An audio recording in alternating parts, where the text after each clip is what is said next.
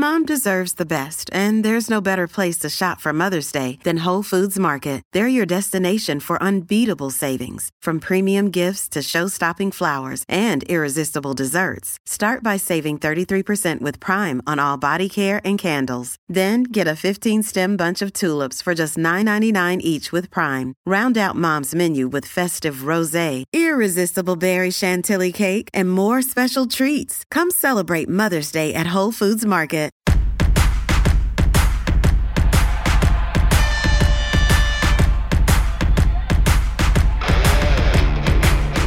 Hello again, and welcome to Foreplay Radio Sex Therapy. I'm your host, certified sex therapist Lori Watson, author of Wanting Sex Again, and blogger at Psychology Today and WebMD. And I have with me Dr. Adam Matthews, my co-host, who's a couples therapist, psychotherapist, and president of NCAMFT. Foreplay is dedicated to helping couples keep it hot. Each episode, we cover an aspect of sex that impacts your sex life and something that you can relate to. So if you find our discussions helpful, please give us a review on iTunes or Stitcher. We would love it if you would tell a friend about us. You can find us also on the web at foreplayrst.com. And if you have a comment or a topic that you'd like us to talk about, we'd love to hear from you. Please send them to us at info@foreplayrst.com. Thanks for listening. Now on to today's topic. This podcast is part of a presentation given by Lori Watson and Adam Matthews at the North Carolina Licensed Marriage and Family Therapy Association Annual Conference. Most of what I see as problematic sexually between a couple is the power struggle. I mean, we can fix the sexual dysfunctions fairly easily, honestly. I mean, it's getting them to those exercises, that's the hard part, because dynamically, how they're operating is often a function of power in the relationship. I think understanding, there's some where there's actually, I think couples are intentionally doing that to each other. I think there's also times where there's the perception that they are doing that with each other, where either he wants it or she's withholding it or vice versa, where there's the perception of that. And that's where I think the understanding of how they are trying to use sex, how they view sex is so important, because sometimes I agree with you that that's the impetus. They're trying to exert power in the relationship, or they're trying to, I think for men, sometimes they are trying to feel adequate in the relationship, and that's the one area that they feel they can always succeed at. Sometimes I think that's the case, and we have to address that. There's other times where I think what's useful about me understanding a woman's perspective and what it's like from her end, and for a man as well, that I can then kind of dispel some of the assumptions that they're making in regards to how their partner is pursuing sex. So we're going to talk about the pursuer-distancer and the sexual pursuer and the sexual distancer. And I'll start at the bottom, and we'll kind of come back to that point. But in attachment theory, we're managing closeness between us. And oftentimes we have similar needs. We need closeness and connection, and we also need space, respect for our individuality, and some distance. And there's a balance between that. And many people fight this out on the sexual playing field. Oftentimes sexual pursuers, they feel empty and they feel out of control. A male sexual pursuer will say, she's the low libido partner, she has all the control. She tells us when we're going to have sex, when we're not going to have sex. She's the one who maintains all the control. And he feels very much like he can't do anything about this. He worries about being starved. But oftentimes, ironically, the sexual distancer feels controlled. My partner just wants to control me. They want sex all the time. I feel like I can't move, I can't breathe. I think one of the issues we talked about, the partner who wants the playful sexual encounters all day long, what is the complaint that you hear your patients make about why they don't do that? Why aren't they playful sexually during the day? My sense is, if I send a text, if I hug them, if I'm affectionate, if I, wink, we're going to have to go upstairs and go to bed right then. That's usually the sexual distancer, right? They're so afraid that to participate is to say, I'm ready right now. And ironically, they feel control. They feel like they're exhausted because they never can please their partner. Their partner never gets out of bed and says, that was fantastic. I mean, control is a big deal. One person is... And so they're reacting to that control. They're reacting to right. that. They're either reacting to the lack of control or they're reacting to the feeling that they're being controlled, trying to either regain some control or keep from being controlled, right? And so there you can see the reactions that are playing a part there. Yeah. So sexual pursuers, as any pursuer, is the person who initiates. They're the ones who move toward their partner. Oftentimes in dysfunctional relationships, a move toward our partner is met with a response of a bump back. So it's like South Pole magnets on a rod. I move towards you, you bump back. Sometimes the distancer does come forward a little bit, and ironically, in more rigid relationships, less functional relationships, the pursuer will actually take a step back. I had a couple who, they've been coming to me, and he has prostate cancer, and she has been the sexual pursuer their whole relationship. She's wanted more sex, lots of sex. It is absolutely the way she feels love. I mean, she's just oriented that way. Lots of struggle for many, many years about this. And she is terrified of what this prostate cancer will do for them. So she says, I've initiated, I've begged, I've pleaded, and now he doesn't feel as much, he can't get an erection, all of this stuff is going on, and I'm really, really mad. And she kind of came to a point that said, I'm done. I'm absolutely done initiating. And I'm thinking of leaving the marriage, which this was a pretty solid couple. And he's like, I can't believe you even said that. Like, to me, it's just so injurious that you would say you would divorce me over sex. And she said, it's that important to me. And now with prostate cancer and the lack of erections, I don't even know how to think about this. And they had had lots of sex for many years where she had kind of given up. He had come toward her, they had had sex, but they had just kind of had quickies, and this thing had gone back and forth between them. But this time she put her foot down. So he made a huge effort and an enormous change in his life. He started initiating with her, he started touching her, cuddling with her, giving her orgasms, even when he didn't feel like being sexual. He would initiate sexual times with her and playfully and lovingly, give her sexual release and pleasure. And this is the power struggle, right? She came in after all these changes, and she said, but he's not having sex with me. He won't take the shot that gives him an erection. And without sexual intercourse, I'm not fulfilled. I'm not complete. And I was like, okay, but 5 minutes ago you were having sexual intercourse that wasn't very loving and you weren't complete then. It can't be sexual intercourse, right? It has to be something between the two of you, his desire for you. And she was like, she kind of let that sink in finally, and she's like, you're right. And we talked about that this was dynamic, that it was her hunger that kept being activated because he had really made significant changes. He was different initiating with her. He had become the sexual pursuer, and suddenly she was saying, it's not enough, still not enough, demanding more. So the sexual distancer typically is the responder. In heterosexual relationships, frequently the female is more responsive sexually than she is initiating. In my lesbian couples, what I see is often one of them is more pursuant sexually than the other one. So even though they both maybe have low T, one of them kind of takes positionally feels more oriented sexually.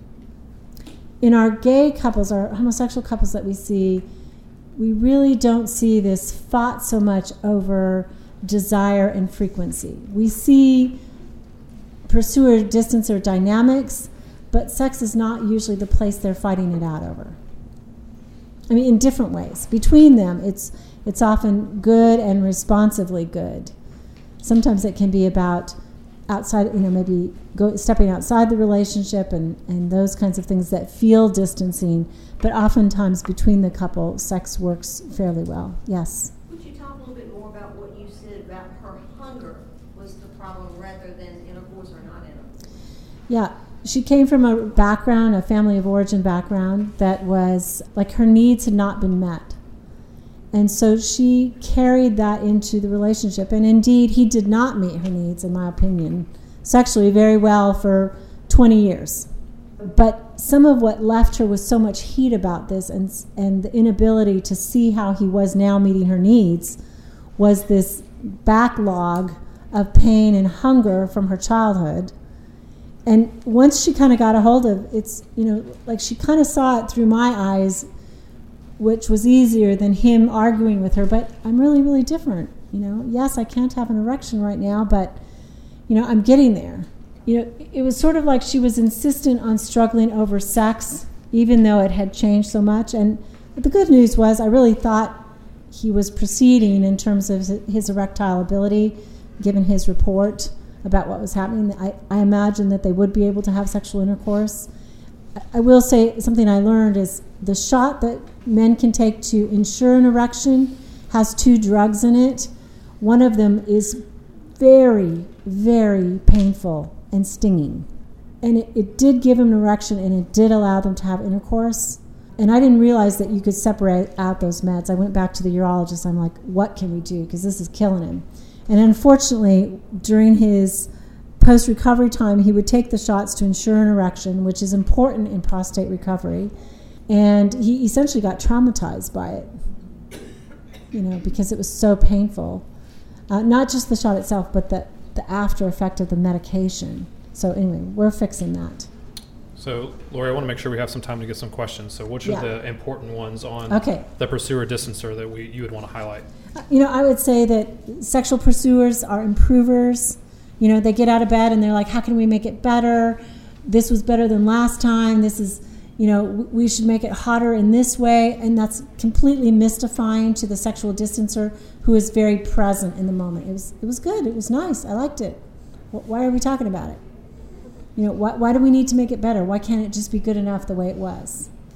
Oftentimes I tell the sexual pursuer, get out of bed, say that was great, and button up. Don't say anything more. They often crave intensity, and I think that the sexual distancer fears intensity. So the sexual pursuer wants the earth to move. They want something to happen that's an 11 on a scale of 1 to 10. And that is very fearful for sexual distancers. They often are avoidant, not of their partner, but of the very experience. Orgasm for some sexual distancers is an intense experience. Being touched genitally is very, very intense for them, vulnerable and intimate. And so they're not necessarily trying to control their partner, they're trying to control intensity. And that's how I talk about it with them. So I'm going to leave you there. I can send you these notes too, and I will, but because we really have 6 days worth of questions that we want to get to. First one that we got, how do you address sexual issues when one or both partners has experienced childhood sexual trauma? This is something that's just incredibly common. Unfortunately, trauma is common, right? And so we're dealing with that. And the first thing that I would say is that you have to get both of the partners to go slow. Their sexual relationship is not going to be solved by them just doing it, right? A lot of times, the person that's been traumatized doesn't even realize how much they are disassociating from the sexual experience, particularly if there was any kind of sexual trauma of the way that they are having sex that reminds them of how they were abused, right? Or how of the trauma that happened. For women, I have a lot of women who, if they were raped, if they were assaulted in their genitals, then any kind of touch down there is going to automatically start to remind them of the trauma. But most of the time, I don't know if your experience with this, most of mine do not even realize that it's happening. They can talk about the trauma and they can talk about the sex with their partner, but there's a disconnect between saying when their partner touches them, they feel re-traumatized or they have a dissociative experience, and so a lot of times they're checking out. So helping them understand what is happening is one of the first steps, and getting their partner to understand so that they can go slower. For their partner is not going to understand this experience at all.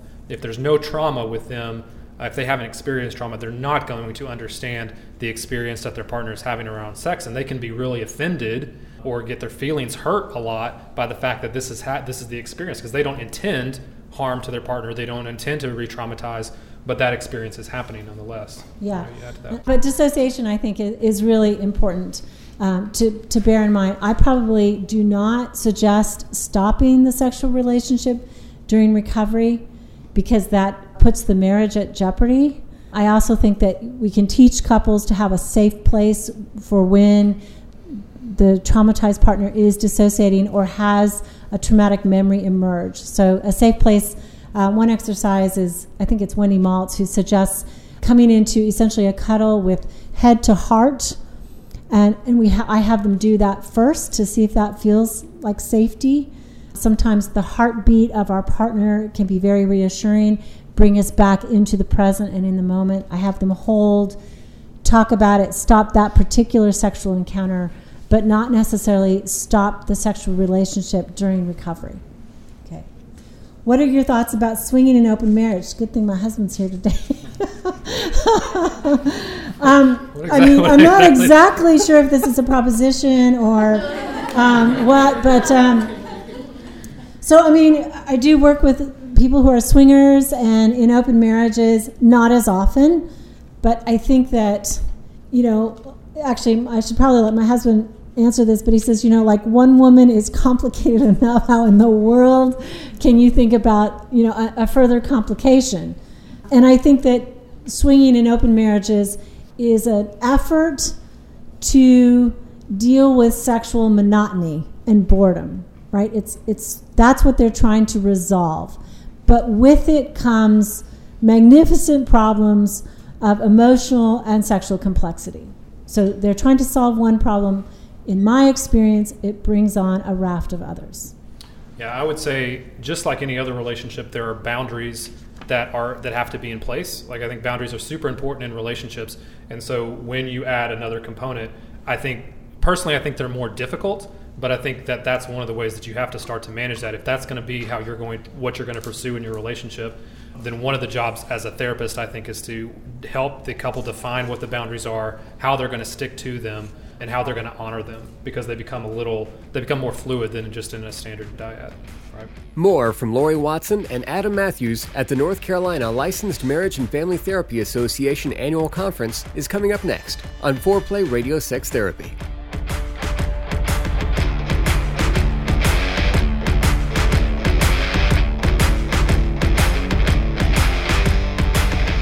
Wanting Sex Again: How to Rediscover Desire and Heal a Sexless Marriage by certified sex therapist Lori Watson. Each chapter is designed to fix one of the problems that cause low libido, from early marriage through the childbearing years, even all the way through menopause. I've also had men read it and tell me that for them it was the most hopeful thing they read about resolving sexual problems. Look for Wanting Sex Again on Amazon.com. You can also talk to Lori Watson for therapy in person or via Skype. I offer couples counseling and sex therapy, and I think about both aspects of the relationship, emotional intimacy and sexual technique, and that combination together helps marriages be happy. Weekend couples intensives are also offered. Improve your sex and improve your relationship with Awakening Center for Couples and Intimacy. Find out more at awakenloveandsex.com. Awaken what's possible. It is one of my great joys in life to be able to really help individuals and couples find strength in their relationships and really find hope again. Licensed marriage and family therapist Dr. Adam Matthews from Matthews Counseling. I work with a wide variety of issues, including depression and anxiety, marital issues, issues with adolescence. I believe that therapy should be designed around you, that it should be personalized to who you are and to your unique situation.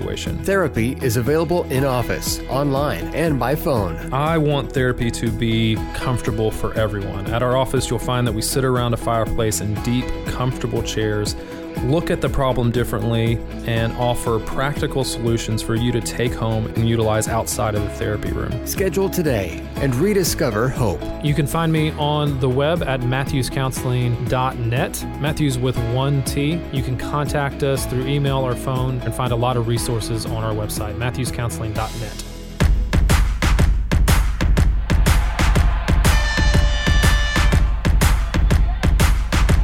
Welcome back to Foreplay Radio Sex Therapy. And then one here, how can a couple include spontaneity when they are going through infertility treatments and have already experienced multiple miscarriages? Great question. I think it's, yeah, sure.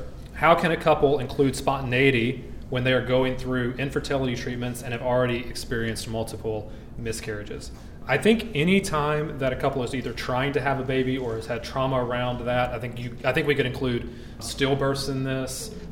We could include not just infertility treatments, but just a span of time where their couple is trying to get pregnant and has not been able to, as this is one of the times where sex really takes a hit because it becomes work for both parties, I think. Mm-hmm. It becomes regular, it becomes very routine. So spontaneity, how we keep spontaneity up, is important. My initial thought is that you have to take sex out of the work realm. Like you have to have them, most of the time they are only having sex on routine, they're only having sex at specific times, and so at some point they have to begin to take it out of that one category. It's just begun to fall into that category in their minds of it's only for reproduction, and so you have to move it into a category where they're not having sex to try to get pregnant or where that's even a concern.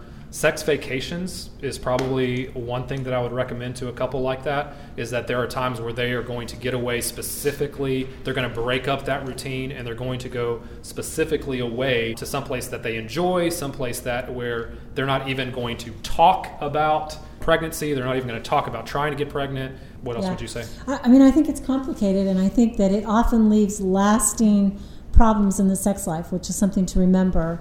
But to me, I don't have any quick tricks on that one. I mean, it's dealing with grief, and we know that a miscarriage, a stillbirth, brings tremendous grief. Dealing with angst about will I be able to have a child or more children, coping with those things and talking about the actual sexual encounter. What happened? Why was it so boring? Why did it feel so tense? Many times there are conflicts internally about starting a family. And we're dealing with those as, sex is on demand. So I think it's a processing issue. One thing I'd add that you highlighted that I didn't say is that I think the inability to have children right away, that's that expectation that you think is you're going to have sex, that you don't anticipate problems, that there's a loss there as well. Even if you don't experience a miscarriage or you don't experience a stillbirth, there's still a loss there, and you have to deal with that grief component, that failed expectation, and begin to separate it from the sex itself. Yeah. Right? Absolutely. When does pornography become a problem for couples and sex? It's a huge problem in my mind, and different than when I was first a therapist 27 years ago or 28 years ago. I mean, I would rarely have a young man come in with erectile dysfunction. Now we have scads of young men who make appointments because they have ED. And what has happened is, what I believe, is they're using so much pornography that they become accustomed to having ejaculation and release after a very, very high level of arousal, looking at multiple pictures. There's a Psychology Today article, not mine, but says 300 vaginas before breakfast. And many times when men view porn, they're looking at image after image after image, which heightens the excitement and dopamine in their brain, and then they release and have an orgasm. Yeah, but it doesn't give them the same release as coupled sex. Right? I mean, it's not exactly the same, which is why that build up, there is a release, but it's not exactly the same as in coupled sex. Right, but I also think it's hard to have that kind of excitement about a soul partner that is very familiar. And so sometimes, they just lose it. So that's problematic. I also see that many times men who have low desire have partner-specific low desire. So they have plenty of desire. They often siphon it off into using pornography exclusively. I do not want to negotiate this difficult transaction with a female partner about sex. I don't want to have to keep talking to you about it. I'm a more avoidant person in general. Intimacy is difficult for me. I will manage it. I will literally take sex into my own hands using pornography. So, I think when pornography is a substitute for intimacy, very problematic. Some men, I don't know if they absolutely know, but I think it's hard to overestimate what a naked woman picture feels like on a male brain. I think, by and large, I rarely see women who are addicts, who are sex addicts, or who are using pornography to some extent that is worrisome. A lot of times, if a woman is a self-described sex addict, there's probably borderline bipolar issues, whereas I do see men who use pornography excessively, problematically in their lives that are not necessarily personality disordered. Yes? How would you address that in the military culture? How would we address it in the military culture where couples spend a lot of time apart? I mean, obviously, it's a substitute. I mean, the military in general has so many problems. My heart absolutely breaks in terms of the separation of couples, the affairs, the prostitution, managing sexual drive and desire away from your partner is very problematic. So, how would I say, should they not I don't say people shouldn't use pornography. Pornography can be problematic. I think it's problematic when it turns them away from each other. Yeah. Right? When they're not turning towards. So if, as a man, I think it's problematic as well. And that the issues that come up because of pornography are greater than the gains that come up when a couple uses pornography. But in the specific example of the military, like, we're going to talk about other ways that you can have your desire met. We live in an age where technology helps in this. It doesn't hurt this. There's some helps there. And so they may have to expand their view of what sex is and how they can connect sexually with their partner over a distance, either through phone sex, internet, like whatever it is. But if the pornography in that situation, in a couple that's either distance or in the military, it's very hard for it to be a turning toward each other, right? It's very hard for that boundary to be held enough for it not to lead to something that's more problematic than it is helpful. And I might add that post-traumatic stress syndrome and traumatic brain injury, both of those have a 70% impact negatively on sex.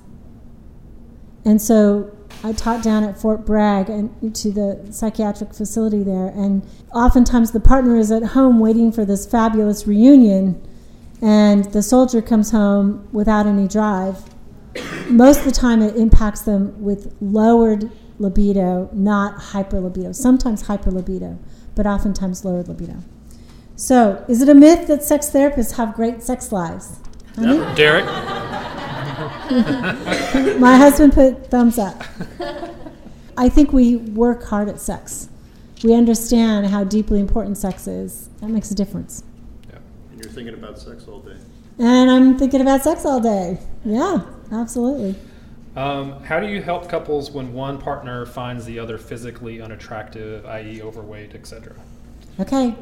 Really good question. This is so common, and a lot of times this is where you're seeing a couple, and then individually, hopefully they don't bring it up in front of the other. I think that this is a hard issue to move into, and there has to be some tact around it. I think that's one of the things that we talk about a lot too, is that there has to be some tact in how they're going to bring it up. I think one of the things, there's a couple things that I would think. One is just expectations over how your partner is going to change over time, how their body is going to change over time. A lot of these complaints can come from men after pregnancy. It can come from women after a man has let himself go and just not stayed in shape, or other things like that. But I think the expectation of what our bodies are going to look like over time has to be realistic. That doesn't mean that you can't have that complaint and ask your partner to do more in that area. But I think we have to be sure that our expectations about what is going to happen over time is realistic, right? I have a tag on to that because there's been research about how women perceive men after they've gone off of birth control, and that their desire for certain types of men are completely different. Mm-hmm. So how would you address that as well? There's a study that's been done, and I read the study, I don't remember the result, that women off birth control are attracted to different kinds of men than they were on birth control. Do you remember the results of the study? I don't remember the results, but other than I think what you're getting at is that there is a component of sexual attraction that is physical, but I think there is a component that is mental and emotional as well. So in avoidant people, turning off sexual desire is a strategy to create space. So let's say it's a man who says, I'm married. In fact, I had a couple call me yesterday. They had heard me on a radio show and a different radio show, and they said, they had 4 children. He said, I'm just not attracted to her anymore. I don't ever want to have sex with her. And there was no particular physiological change. It wasn't that. But what came to it was this was the way he avoided things. And what I said is, I don't think that's the end game. I think that psychologically you might look inside. What am I afraid of in sex? What did I know about intimacy and connection growing up? Where are my attachment wounds? I think it's very complex. I don't think it's just chemical. I mean, certainly I think, it's better if people stay in shape and, step it up for each other. And sometimes that can be a comment. Often with men, that's an easier comment, I find. If I say to a man, you know what, dude, first of all, that 20 extra pounds you're carrying is going to impact your erections in 5 years. That's always motivation. And second, she kind of seems to indicate that she's more visually oriented than some women. And so her desire is for a fit body. And he's like, oh, you mean we'll be having more sex? Okay, well, I'm going on a diet. Not as easy culturally when a man needs to say to a woman, I think I'd be more attracted to you if you lost that 20 pounds. It's a little dicier. Yeah, I think you also have to look at where's the decline in their emotional connection. I think that's one of the things that you're talking about. Are you really emotionally connected? Is there that base level of friendship that's there? That is the basis of that attraction as well. But then I think there are some cases where it's not just about the physical attraction, it's about the self-care that has gone into yourself, right? There is an element where I think a lot of couples come in thinking that a relationship is 50-50 as opposed to 100-100. And so if either one of the partners, I think, has kind of checked out, if there's depression, if there's anxiety, if there's other areas that are really stressful that they have taken on, that they have kind of just let themselves go, right? I think one of the most attractive things, I think, for both men and women is somebody that is confident and takes care of themselves either way. That doesn't mean that you have to be rail thin. That doesn't mean that you have to have, bulging pecs and biceps, right? Like I don't think there's some kind of epitome there that we're shooting for, but I do think that there is a sense of how do you take care of yourself? How do you begin to pour into yourself so that you have enough to be able to give back to your partner? And I think exercise, eating well, taking care of yourself in that way is a vital part of that, to be able to talk about attraction there. Really delicate topic, though, right? No, absolutely. What's the best way for couples to re-engage in sex after infidelity or a lull in sex? I think in terms of infidelity, there needs to be quite a bit of processing and oftentimes healing. I also think that couples might be engaging in sex and we don't realize it after infidelity, or they engage in sex sooner than we think the betrayed party is ready for. So we need to think about that. One thing I think about as a therapist is a re-engagement sexually after potential promiscuity or an affair is, are they safe? Are there STDs? Are they using protection?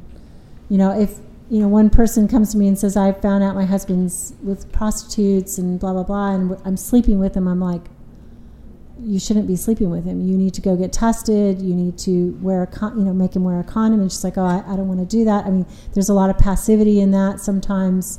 I think re-engaging with sex in a more classic pattern would be, the person who stepped outside of the sexual relationship, man or woman, and dealing with remorse, sort of an openness, like opening their phone, opening their computer, their passwords, a complete cutoff from that person, and then a re-engagement sexually, talking about it. I think the injury can be, my partner stepped out sexually because I wasn't good enough. I wasn't good enough in bed. I wasn't attractive enough. So some of that needs to be healed. And so often when the perception is that they stepped outside of the relationship because sex wasn't good in the relationship, a lot of times they throw themselves back into the sexual relationship with a lot of renewed energy, and oftentimes I think too quickly. I had one client who would talk about she felt that way, that's what happened with her husband, and so she just started to have sex with him just every time he wanted it, and probably more than that as well, and then she would just cry afterwards, right? And it was just so injurious for her in that way. And so I think one of the things that those couples have to understand is that the person that stepped outside of the relationship, when they come back and decide they want to re-engage the relationship, they have processed it already much faster than the injured party that has found out about it.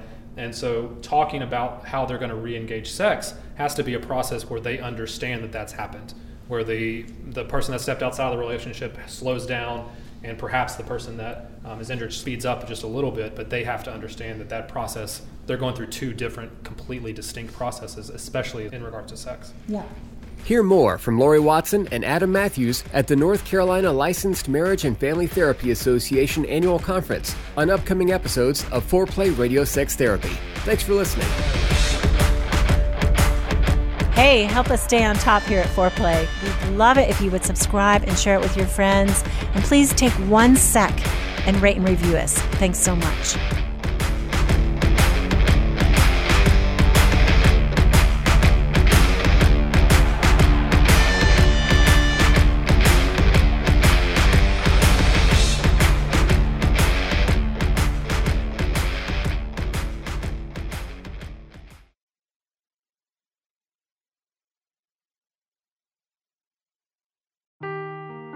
Seeking the truth never gets old. Introducing June's Journey, the free-to-play mobile game that will immerse you in a thrilling murder mystery. Join June Parker as she uncovers hidden objects and clues to solve her sister's death in a beautifully illustrated world set in the Roaring '20s. With new chapters added every week, the excitement never ends.